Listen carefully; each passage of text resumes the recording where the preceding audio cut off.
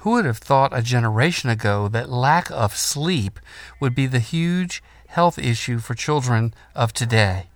I certainly didn't, but the reality is that many children today struggle with insomnia.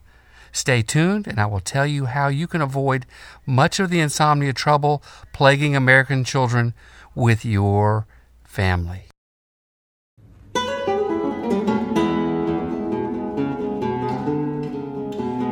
Welcome to Portable Practical Pediatrics, a podcast for parents and families, a place dedicated to children and their well-being. And now, direct from Studio 1E in Charlotte, North Carolina, he is your host, Dr. Paul Smolin. It feels like the world is speeding up sometimes, doesn't it? Change is coming at you and your family at a blistering pace. Chances are high that compared to your childhood, your children are spending far less time outdoors, hanging out with friends less, and participating in way more structured activities than you did. They're also engaged with far more technology like video games, smartphones, entertainment media, and internet-based activities. For many, modern American childhood is changing the quality and quantity of children's sleep.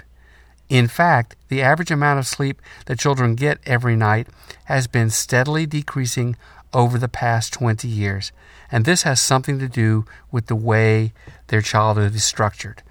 And that is a health crisis. As you are about to see, good quality sleep is absolutely fundamental to raising healthy children. As a parent, you just have to get bedtime right for your children. So in today's Pedcast, we are talking about sleep and its importance to your children. You may be wondering, why is sleep so important? Well, it may seem like not much is going on in your children's brains and bodies while they lay motionless, but in actuality, a lot is happening biologically. Good sleep is your children's gateway to health and well-being. We now know that the process of sleeping isn't at all random, but rather a carefully regulated process controlled by a complex symphony of hormones and physiologic changes. As your children sleep, their respiratory and metabolic rates slow, their body temperature falls, relieving a lot of the stress of their daytime life.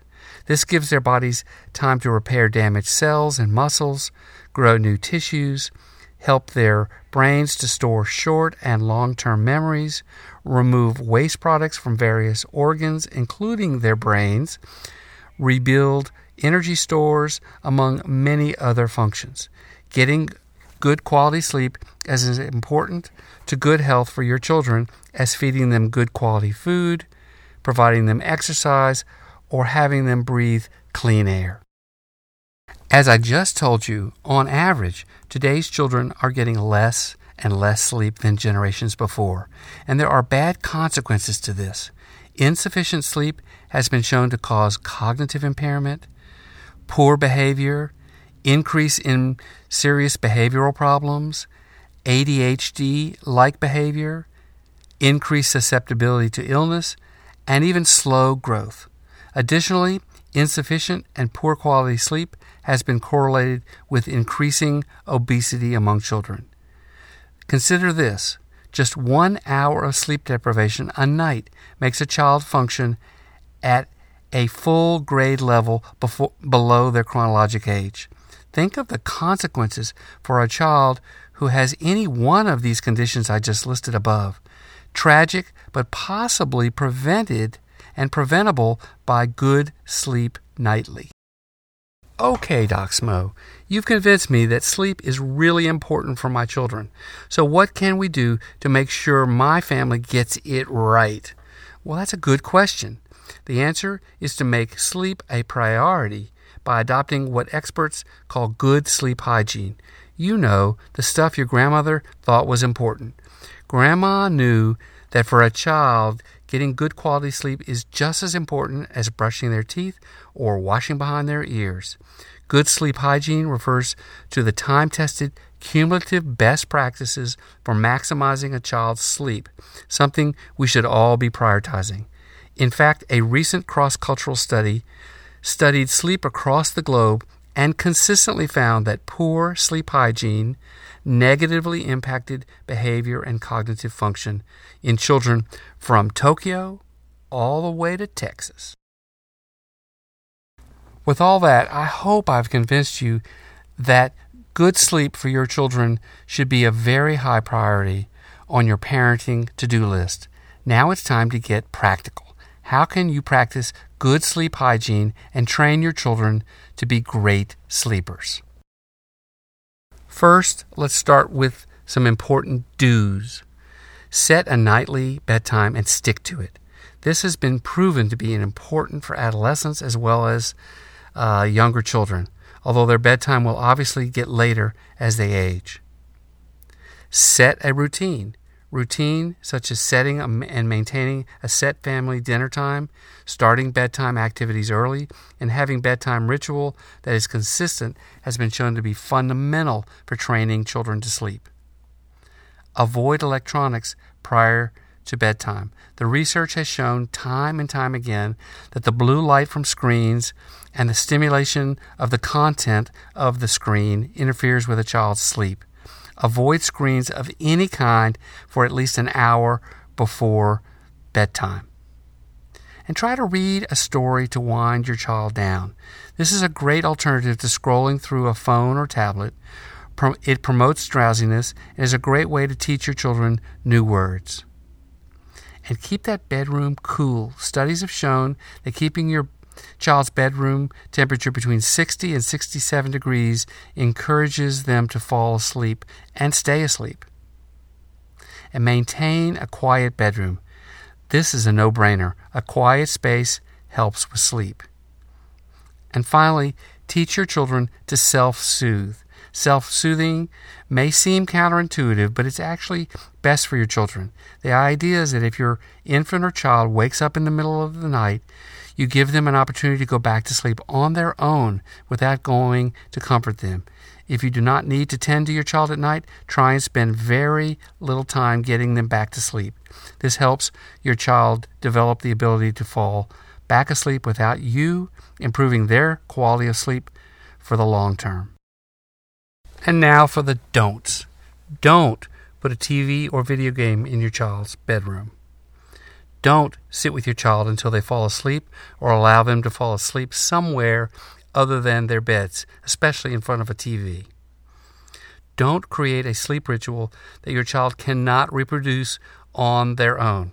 Let me repeat that one because it's really, really important. Don't create a sleep ritual that your child cannot reproduce on their own without you. And don't be inconsistent in enforcing bedtime. And the final don't is don't allow your children to participate in very stimulating activities right before bed. And one final point. While setting up good sleep hygiene for your children, it is good to remember this Doc Smo pearl. Parents create the reality in which their children live, not the other way around.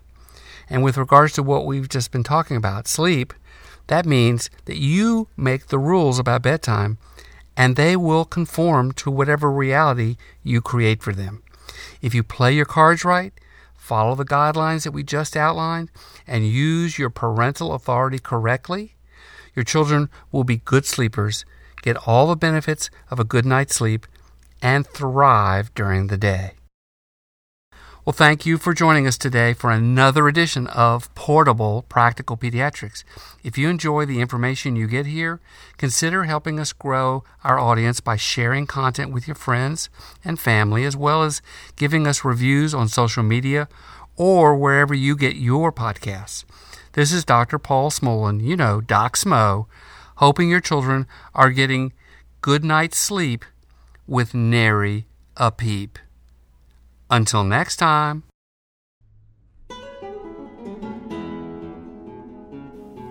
I would like to thank the following people for their assistance in the production of this podcast. Dr. David Jaffe, the voice of the introduction. Robert Beezer, the composer-arranger of the intro music. Ann Gesner, my wonderful content editor. Benjamin Smolin and Jerome Moof, the talented musicians who produced this delightful theme music, Sarah Smolin and Nathaniel Horlick for their digital wizardry, and Wendy Smolin Esquire and Seth, the Rocket Man Barrister Jaffe, for their inspirational guidance. Thanks, guys. By listening to this Pedcast, you agree to all of the terms and conditions found at the DocSmo.com website. This DocSmo.com Pedcast is informational only. Dr. Smolin does not diagnose, treat, or offer specific medical advice for your child. For specific medical advice regarding your child, consult his or her healthcare provider.